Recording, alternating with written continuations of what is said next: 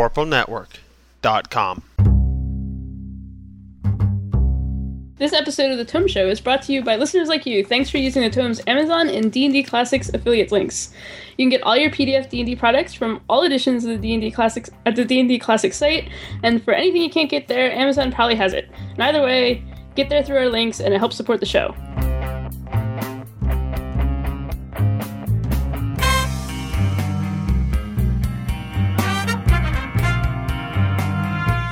Welcome to the Tome Book Club for February 2013.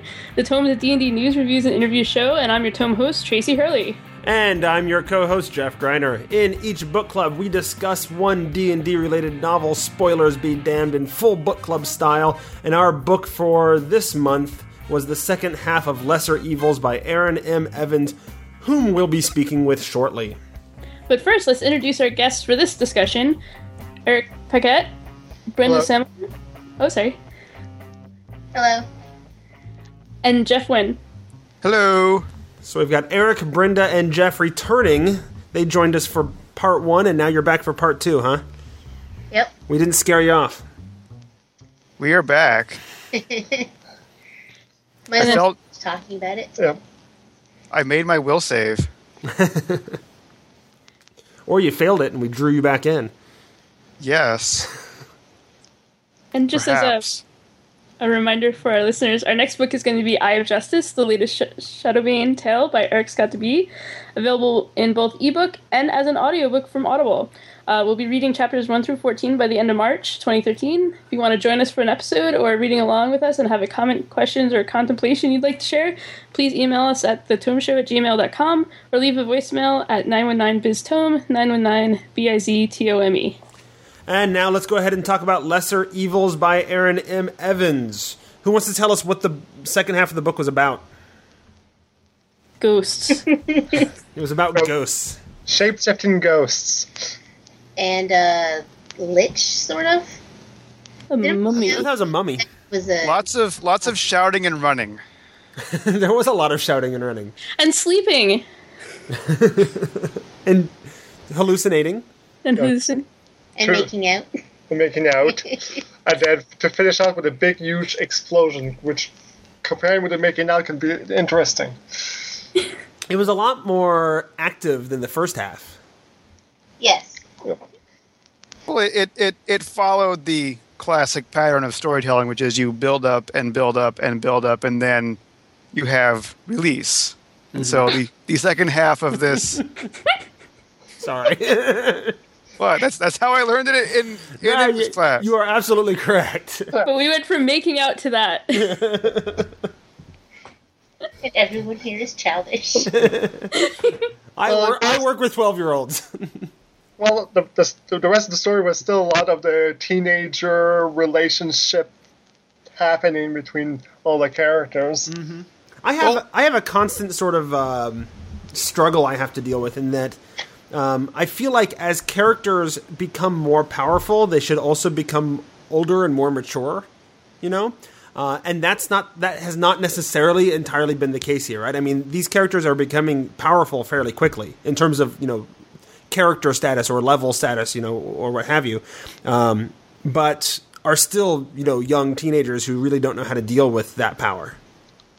Or they're Tam. Yeah. Who's also a little childish sometimes. Yes. What I think it's hard with the twins is because they've been under... I think they've been prematurely aged with Mian. Mm-hmm. And now that he's not there, they're allowed to kind of relax a little bit, but that comes across as very childish sometimes. Well, see, I think I'd go the opposite. I think they haven't been allowed to age because of Mihin. He's been there to shelter them and tell them what to do and what have you, and they haven't had a chance to explore and figure it out on their own. I guess what I try to say is they act like they're older than they really are because they know what to do at all times because Mihin tells them what to do. Right. So they really know how to be mercenaries very well, but they don't really know how to figure out relationships and junk. That sounds fair. Yeah. But I am pleased that almost immediately after that halfway point, we got to I can't remember the characters' names anymore. what's her face and what's his face actually kissed. Havilar and the boy. Yes. What's his name? Bryn. Yes. Bryn, yes. Bryn. Yeah, and it didn't happen too long after that midway point when we were all saying we were really annoyed of them going back and forth and being confused and not kissing, and then they kissed, and they were suddenly a lot more tolerable from that point on. They were a lot less angsty. And I also I think the storyline with Lorcan played out at a pace that I liked. You know, I was a little afraid that they were going to draw it out for the whole thing, but I liked that he did show up, and then that became yet another hurdle for them to overcome. Yeah, well, basically, right shortly after the midway point, he shows up. Mm-hmm. Stuff happens.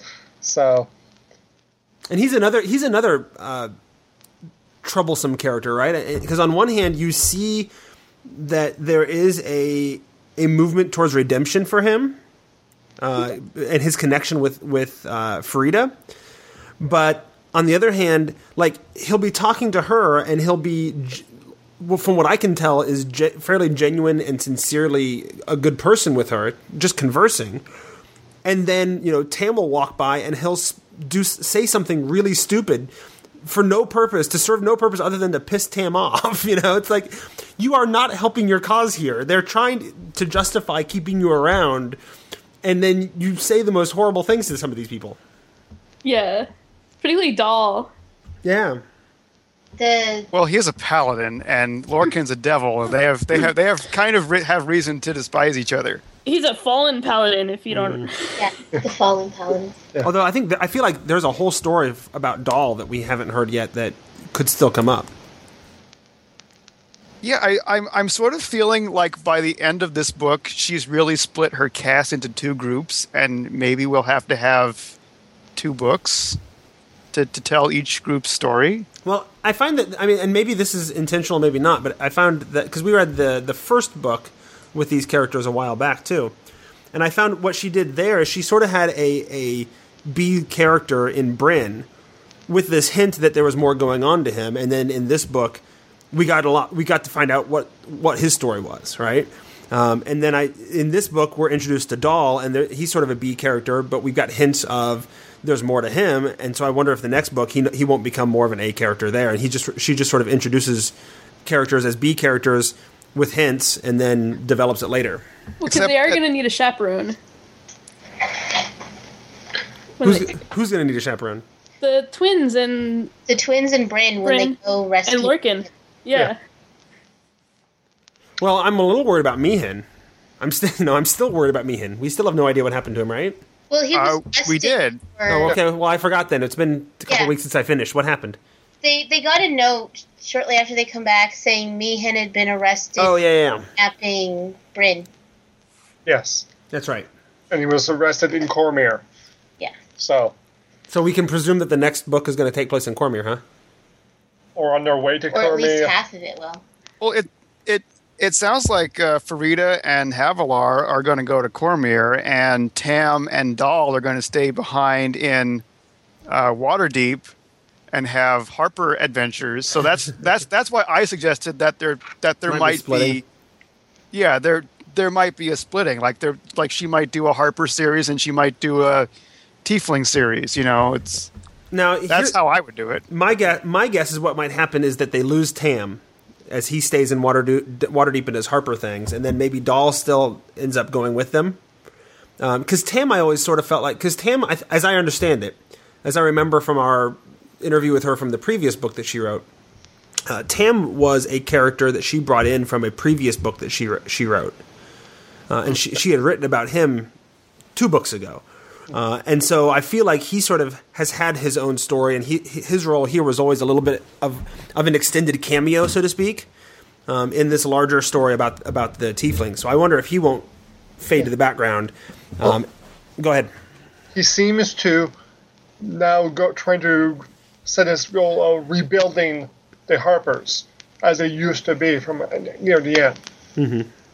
I can see that having an effect in like the next book where he just makes cameo appearances when he talks to Bryn or something, or not Bryn, Dal. Doll. Yeah. Or sends letters, instructions. Well, and I still feel like there's more story with his daughter too, that she could pop up and be an issue. Yes. Yeah. Also, she kind of joined the bad guys, so. Yeah, although I still stand by, and I think we had this conversation in the last time, I still stand by the fact that the idea that I don't think she's with the bad guys because she's a bad person. I think she's with the bad guys because they were expedient towards her other goals. They had the money, so Right. that's why she's with Yeah. them. They had the money, they had a better deal, and they were first to give out the deal. And her father and the Harpers have not given her a better deal or a way to protect her from the Zentarum. Right. Now, what about the whole Shade angle? The whole Netherese thing? Because they ended up sort of being the villain of the whole thing. Did they work? They really didn't appear for most of the book. I mean, the villain of the story was everybody's relationships with each other. That was everybody was sort of everybody else's antagonist in this book. Yeah, well, and actually, I mean, if you think of the setting of the story of being the library, then there was internal and external threats. Because internally you had the ghosts and the mummy, and externally you had the Shadowvar showing up. I start to wonder if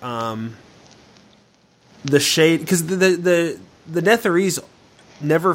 I mean, even from the beginning, it felt a little bit out of place, I guess, in terms of what was going on. But How so? I mean, it works. But I mean, I don't know. It just sort of felt like you had a storyline going on that had nothing to do with them, and then they were added in. Or like it's an artificial time constraint. Yeah, they create an artificial time constraint, and then I also wonder if it doesn't help lay the groundwork for where she's going in the next book, and that's based off of having read Salvatore's recent book, which is very much laying the groundwork for the Sundering, and deals heavily with the Netherese there. So I wonder if the Netherese aren't going to play heavily into the Sundering, and so laying the groundwork for them being a villain with the Tieflings now could pay off later on. Well, speaking of the Sundering, do you remember the epilogue here? I do. Oh, yes. The epilogue with the fact that Locan's sister. Locan's sister, she has failed. What's her name? Glacia. Glacia. Yeah, Glacia. Mm-hmm. Thus, Asmodeus has plans to reshape the hierarchy of the gods, I believe. Is it the gods or is it? So Glacia has given to Lorcan's sister the task of basically making sure this happens, and implying enough that it would be a shame if this would fail, and thus Asmodeus would fall and someone else would have to replace him. Mm-hmm. Right. Cersei's caught where she doesn't want to be between Glacia and Asmodeus, which is a very, very dangerous place for anyone to be. Yes. Well, I'll be curious to see if because I my guess or my feeling is that the Sundering is going to very heavily involve the gods. But at the same time, one of the big changes that has happened through the editions is the Outer Planes and devils and demons and all of that, and her story has very much highlighted that and discussed that. So I wonder if her corner of the Sundering isn't going to give us a little peek into what's going on with that and where that's going in the next iteration of D&D too. I certainly hope so. I really like devils and demons in my D&D, so that's part of why I really like these books. Yeah. I sort of want them to, remember that there's also things like Yugoloths and Yeah. other, Demodans and lots of other awesome creatures in the plains that tend to get forgotten.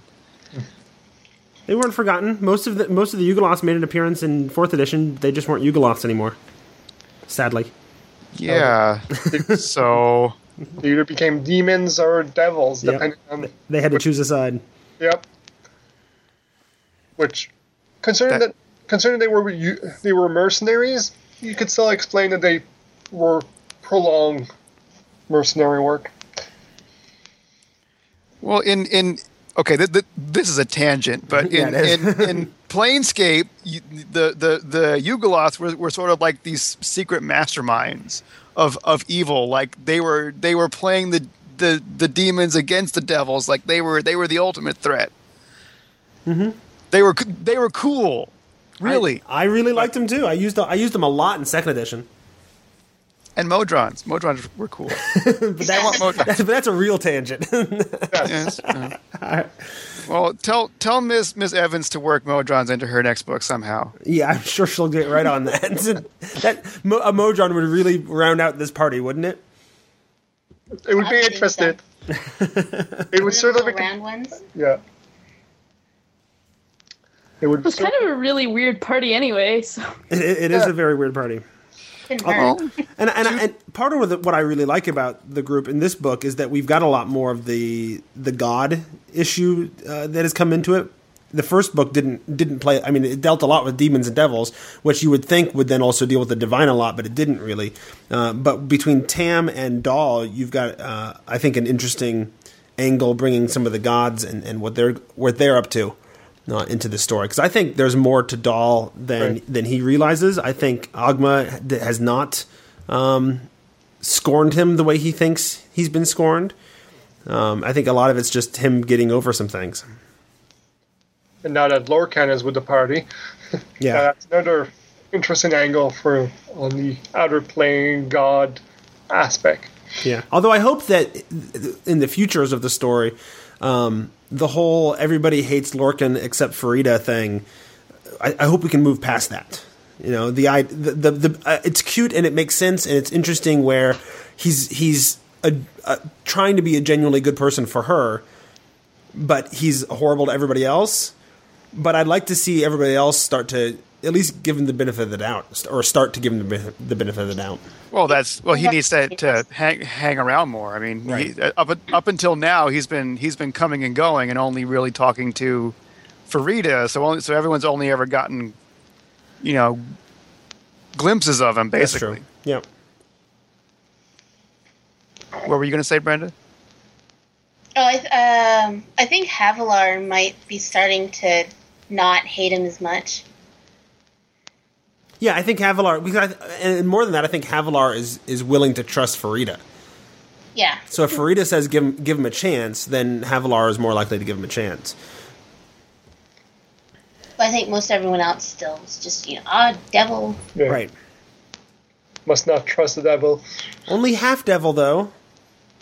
Well, I mean, to be fair, Lorcan's still at every point plotting and scheming to make sure that he comes out Oh, absolutely. on top. I took credit for Dahl's gift. Yes. Yeah. Well, and how much of that is? I mean, he's been doing that his entire life, right? It's just become second nature and instinct to him at this point. Exactly. But I feel like do we? Or I guess I should ask: do we feel like he's going to be sticking around to the future?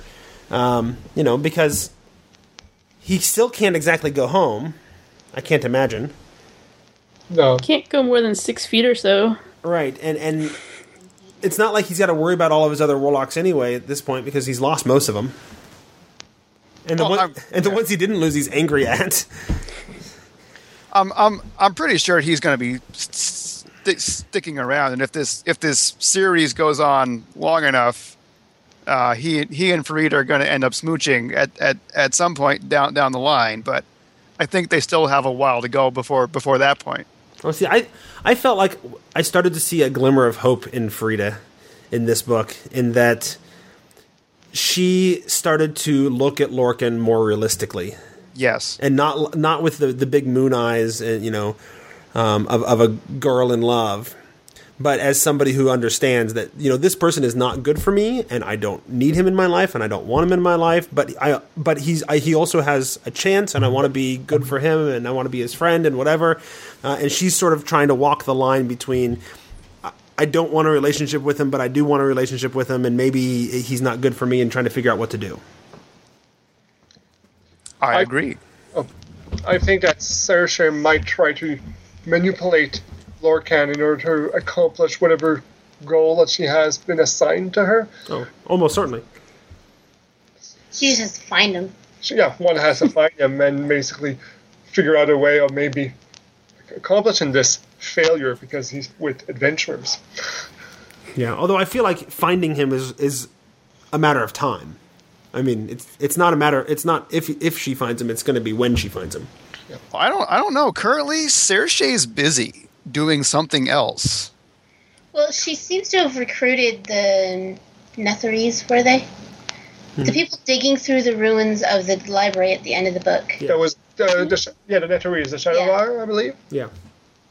Same So thing. she seems to have recruited them. Yeah. So that will probably help a lot with finding Lorcan. Yeah.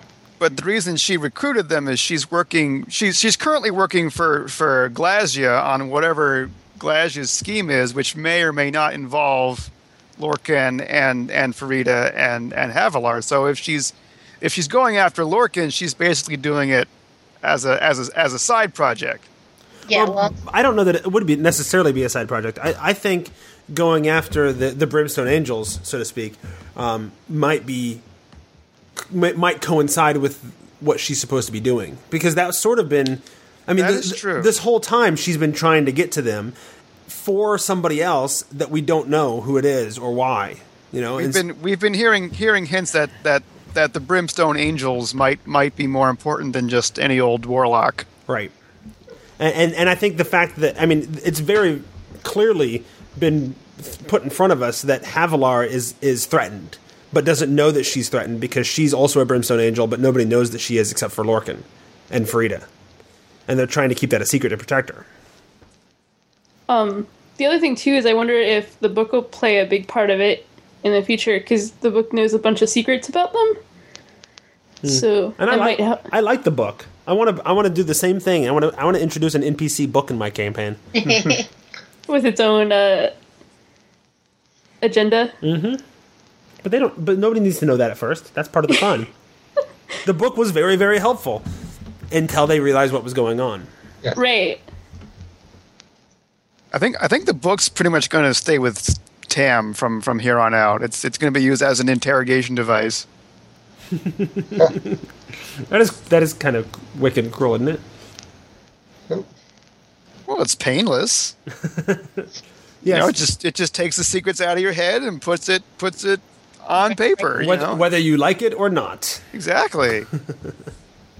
But we've also know that there are moles basically in the Harpers, so I would be afraid of it leaving. Yeah, I do sort of feel like we have three major possible storylines going on here. There's the whole Harper thing. You could do a whole series, like Jeff mentioned, on just what's going on with the Harpers. But at the same time, you've got the Brimstone Angel storyline. And then completely almost irrelevant to all of that, you've got the whole issue of, oh yeah, and Meehan's in jail. We should deal with that.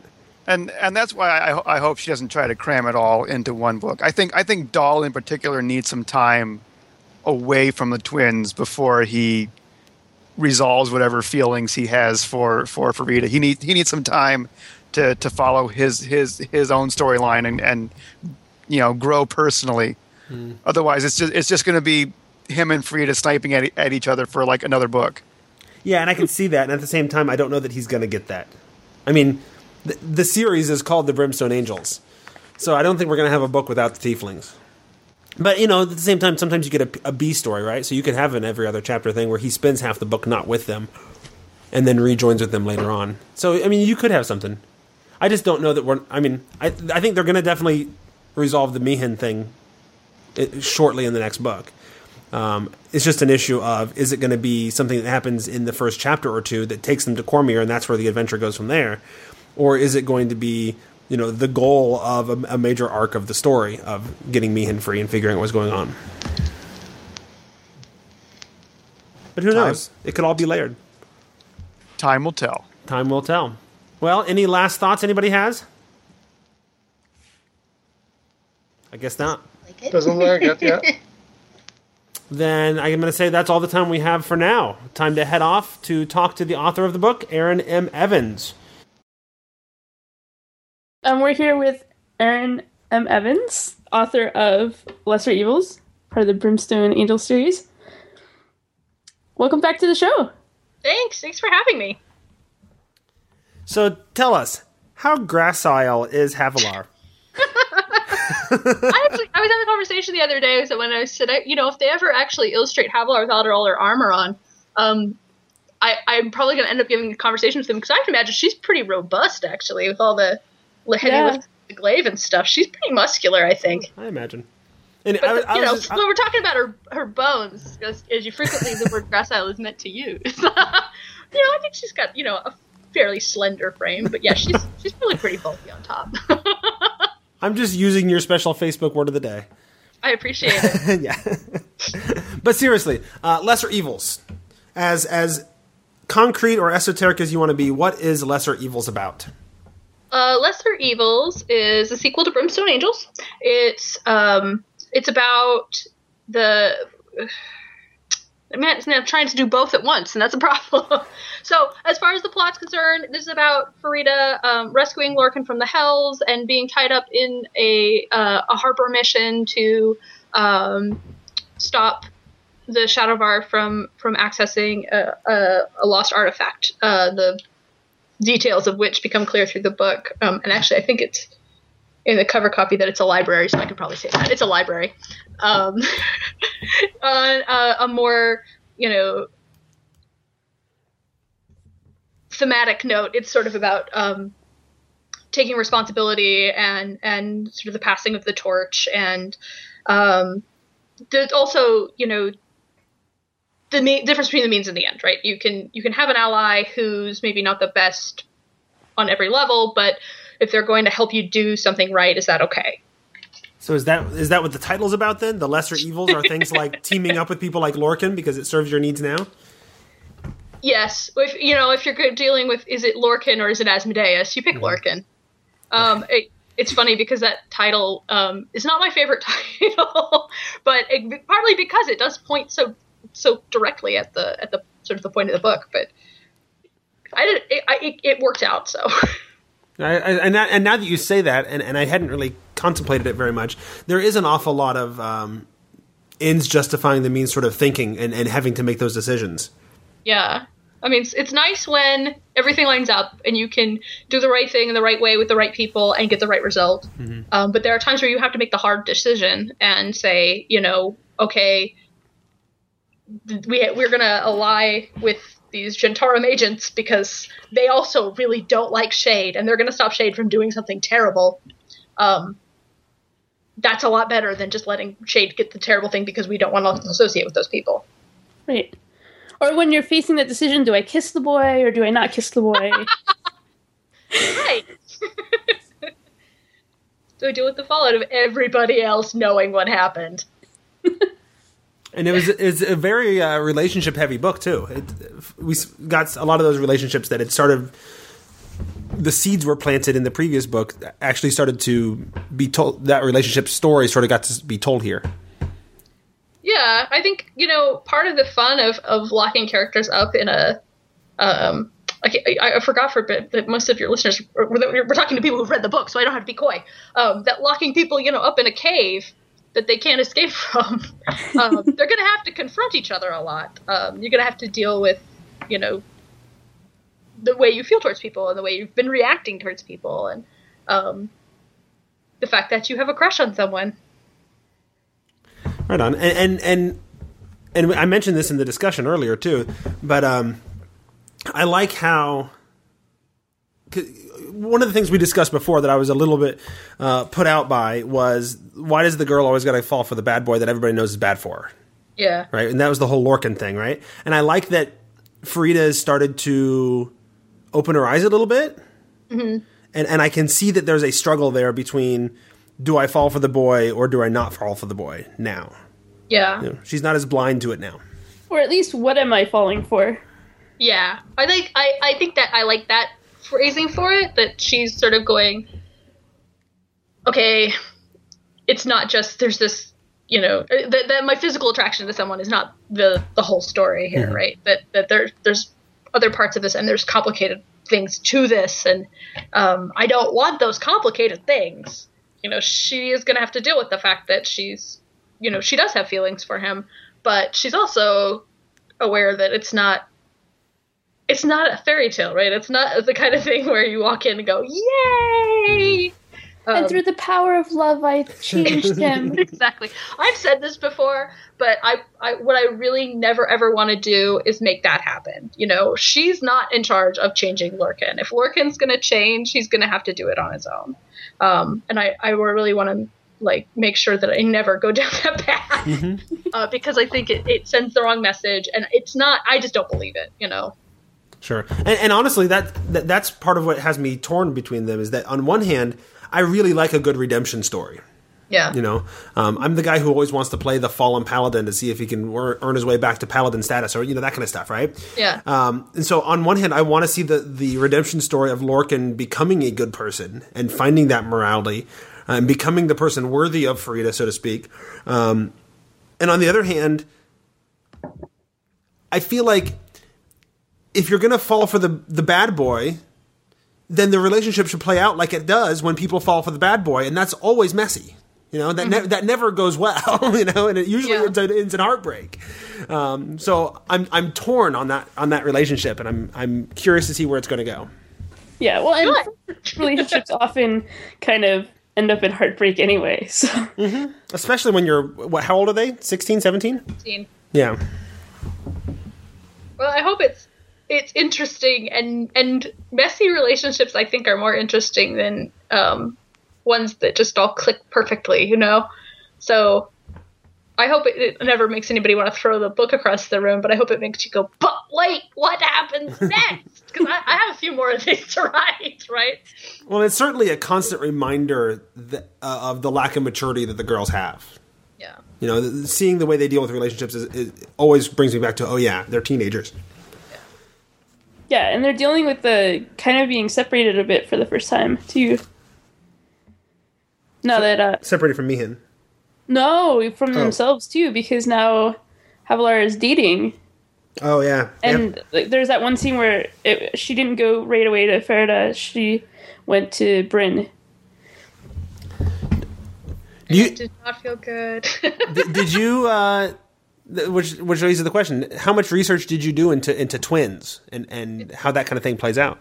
You know, a little. Like I've read some sort of first person accounts. Just things like that. But a lot of it is just I think about sort of the way my sisters and I have interacted, and we're fairly close in age. We're not twins, obviously. We're like 2 years apart, but that and just sort of amplifying it. I think is mostly where I go to. But yeah, I mean, like my sisters-in-law are twins, and so I kind of watch them and watch the way they interact with each other. And I think once or twice I've asked them, like, does this make sense to you? Because when I started, they were 8. I think we started writing Brimstone Angels. They were like around the right age, but books take so long. So sure.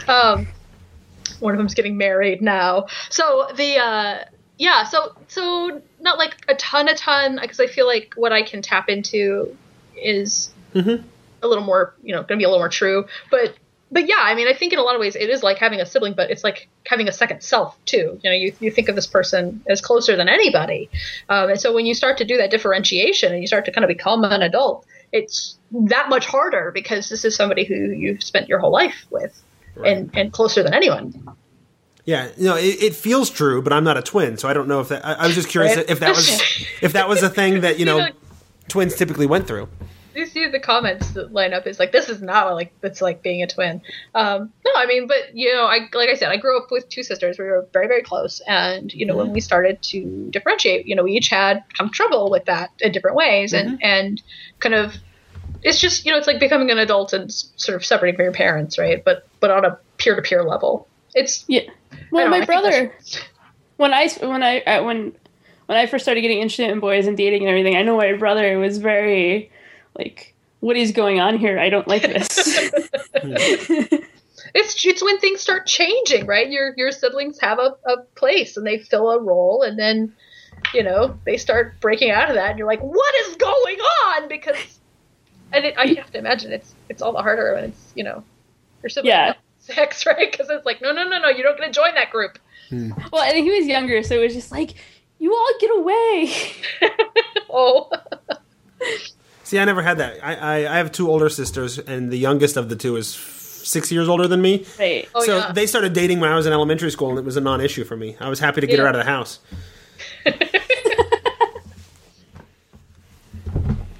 Right on. So, as you were working on this book, how much did you know about the Sundering event, which is the next book? So I was heavily into the first draft when I got the email from James Wyatt that said, we want you to participate in this project. At the time, they just sort of had this general idea, because they wanted all the authors to get together and sort of come up with ideas, which I unfortunately did not get to do because I had a baby, literally 3 days before How that dare meeting. you? I know. He said they were planning the day. We're planning to have this meeting on, I think it was November 15th. And I'm like, yeah, that's my due date, James. I can't make it. And so then during that meeting, I was, holding my newborn and conference calling in. So I had mostly finished my first draft by then, I think. And so when the story came together and they were asking for, ideas for that book, then I went back and I did change and add a few things to sort of flow better into the adversary. Okay. Like the ending, right? Mm-hmm. Oh, yeah. I mean, the epilogue very clearly seems to be heading that direction, right? Yeah. The original epilogue, actually, and then there were a lot of things that were very different in the first draft, but the original epilogue was actually Serchi going to Fallen in Vidaia and making a sort of a deal with her, which obviously in Lesser Evils now, Lorcan's the one that makes a deal with Fallen in Vidaia, and Serchi has to answer to Kalasha instead. Mm-hmm. Okay. So, is there any chance you could tell us what the party looks like in the next book? Because one of the things that came up in our conversation is it looks like you could very easily split the whole thing into two series now. You could do a new Harper series and a Brimstone Angel series. See, but then I have to write 2 books a year. Yes. I don't know if I'm quite at this point in my life with the toddler running around. I don't know if I can pretend I'm going to do that. The party in the next book is largely similar. There's a few. I think Tam kind of takes a step back because now he's got this leadership role. He's got to kind of do some behind the desk work. But if you've seen the Sundering Pantheon, you can see Dahl is in the adversary as a major character.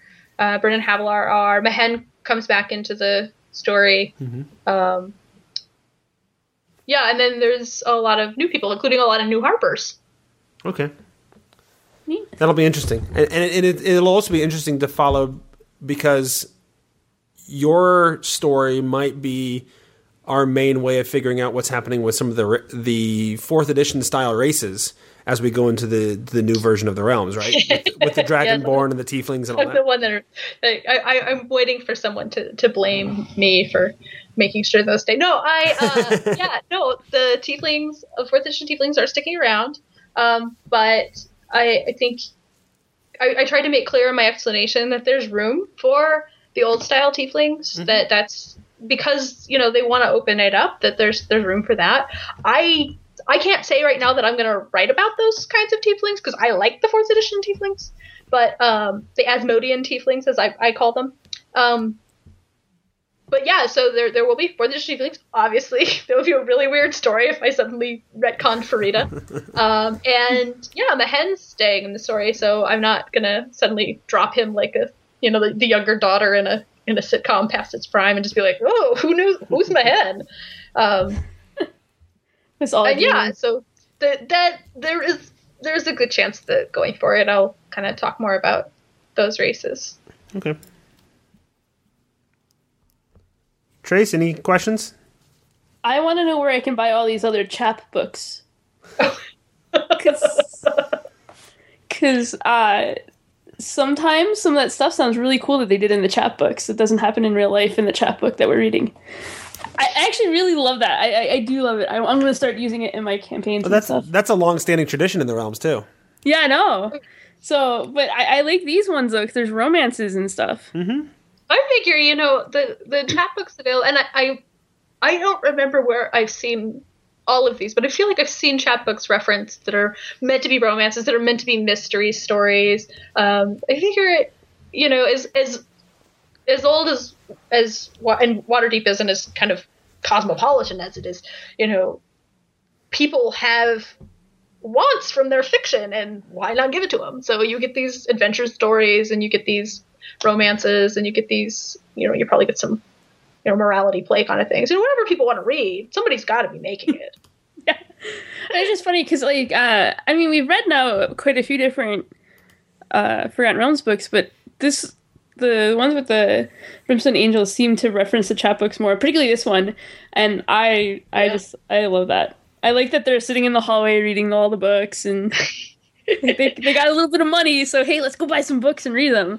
It's like, what do you do when you're 17 and you're kind of sheltered in a lot of ways, and you get some cash, you know? Right. There's no TV, out. There's no internet, there's no movies. Exactly. You know, and they want to escape from a life of adventure. I have to figure, too, that, you know, especially when you talk about Havilar and Farida, that they don't have this, like, wealth of experience when it comes to interacting with, like, other people. So, you know, when you look at the way Havilar and Bryn conduct themselves, it is a little young on the page, just because neither of them have a lot to fall back on. Mm-hmm. And that probably where they've learned this stuff at all is from reading it in chapbooks, right? They get these weird ideas about how romance works because that's how people talk about it. Yeah, well, and it speaks to me because growing up, I grew up relatively poor, so we didn't do a ton of different things. So most of the way I explored the world was through books, and then learning later on, like, which things were right and which things were wrong is a long process. People saying, this would be funny if people interacted like this. No, 19th century British literature, nothing like the U.S. today. Oh, yeah, this, you go back, don't apply that to your dating life.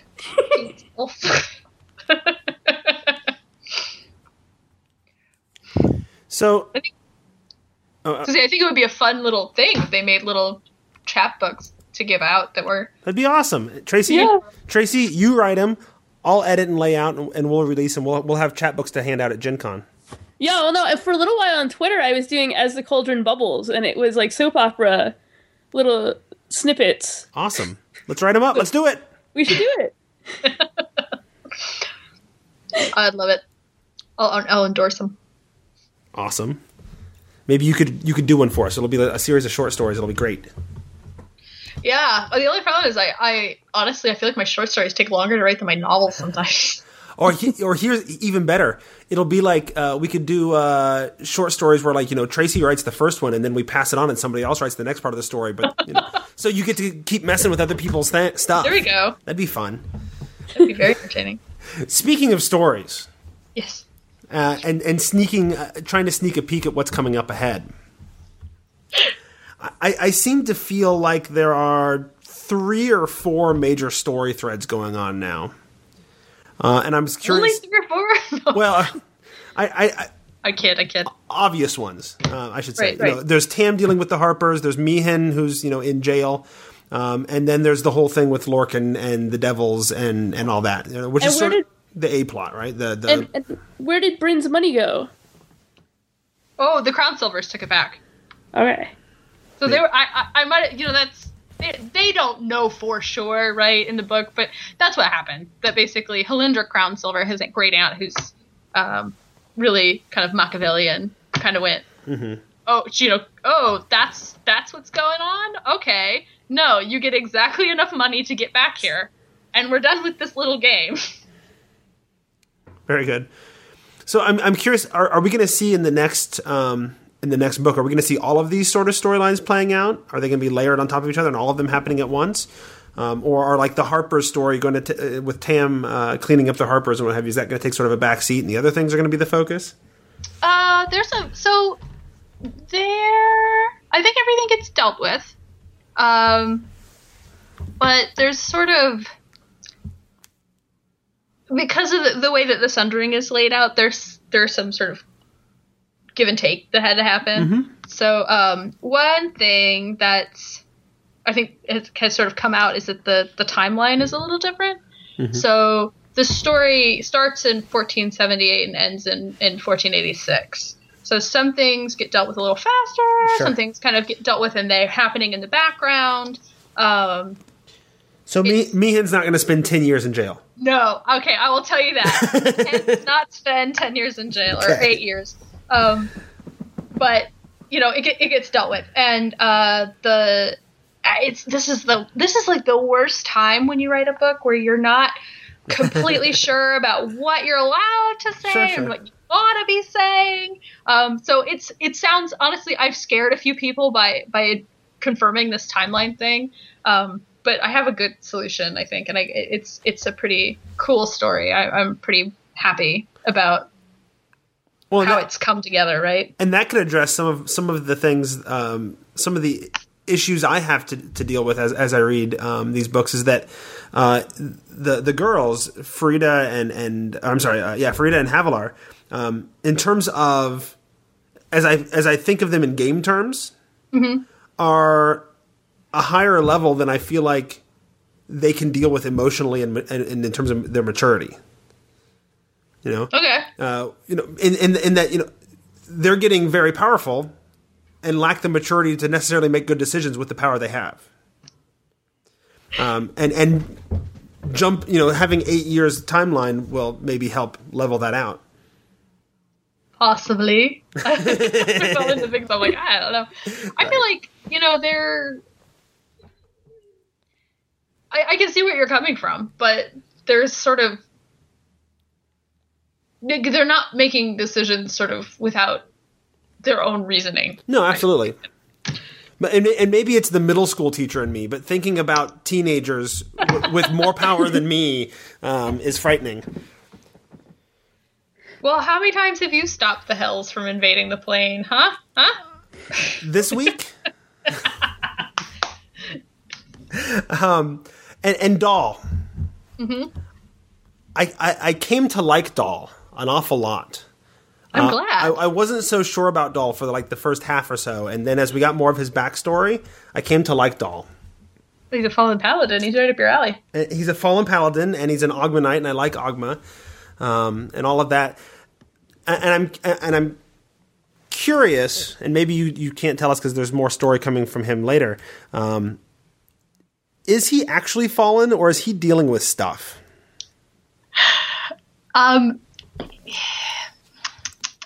He's fallen, but it's complicated. Yeah. I'm really like Doll. I really like how he turned out. I really like the fact that people's first reaction is that they really kind of want to slap him. But then by the end, they're sort of impressed. In the end, he admits he's wrong, and that's a big deal. You don't see people in real life do that often.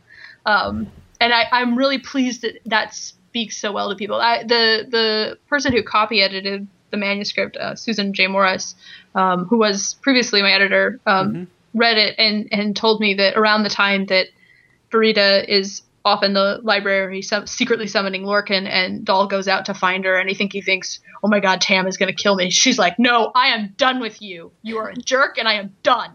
And then by the end, she's completely flipped, and she's like, she likes Doll and she hates Lorcan.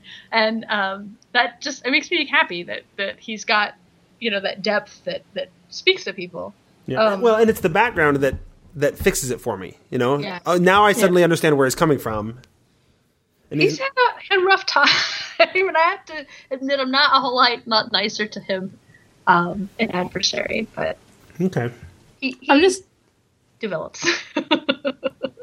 I'm just imagining Facebook pages for all these characters, and it's under God section, because you would have gods in the Facebook. It would be it's complicated.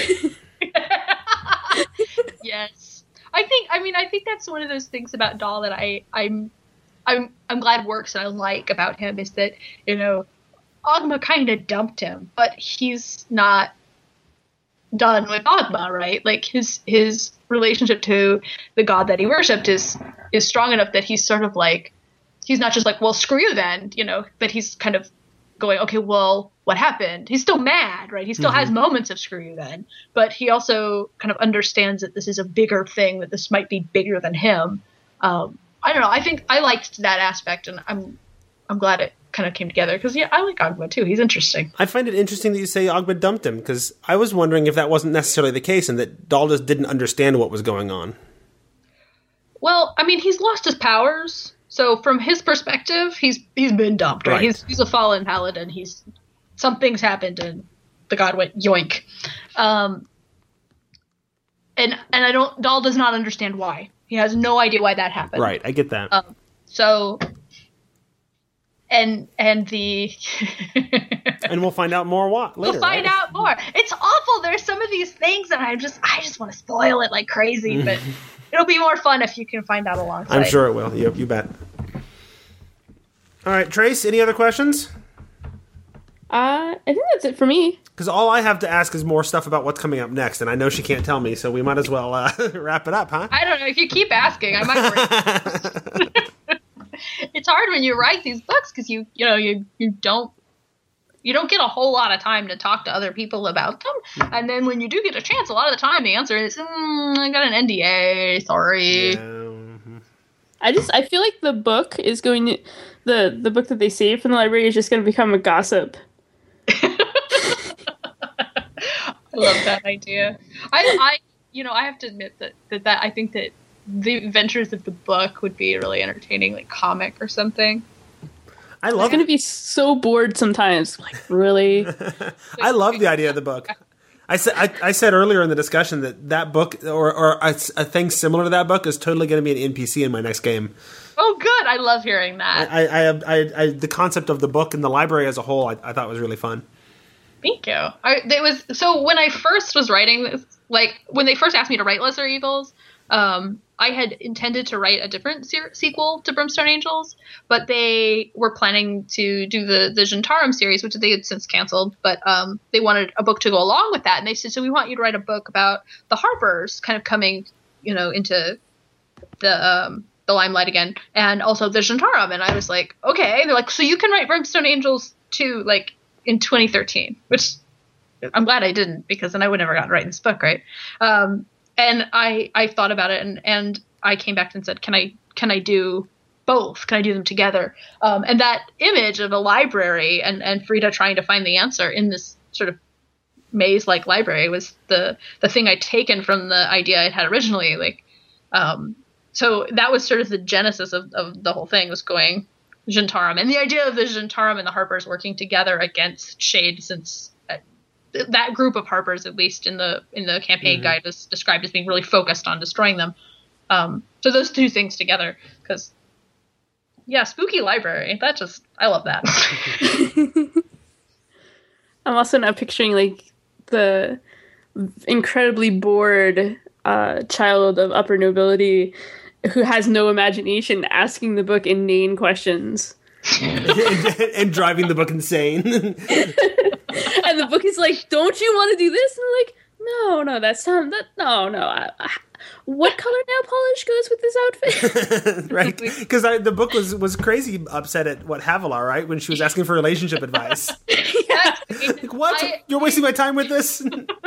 I tried really. My editor has, when Brimstone Angels kind of got on my case about how many points of view was really, really, really reasonable, because I went a little overboard. And I think she's right and I've since sort of thought about it in those terms, that you have a point of view character, they need to have a character arc. But I was like, I have to write that scene. I have to figure out a way to do it, because I love the idea of it, and because that's what's important to her, right? She needs this answer right now. Somebody has to know it.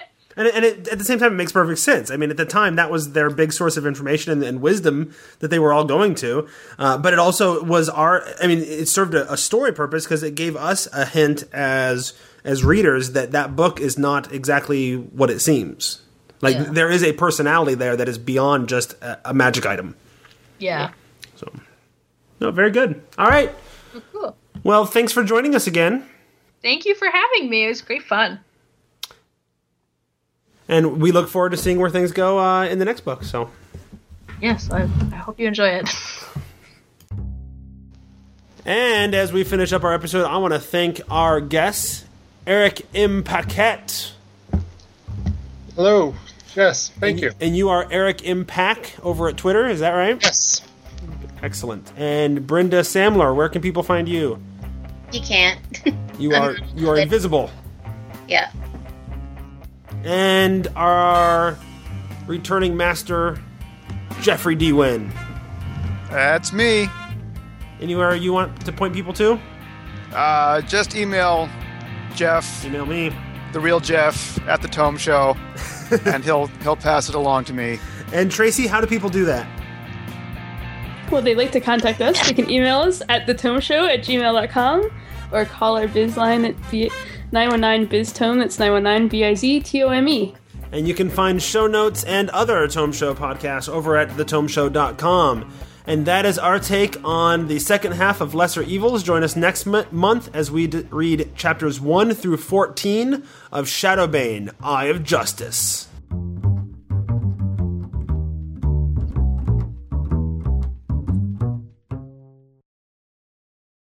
I'm on the wall.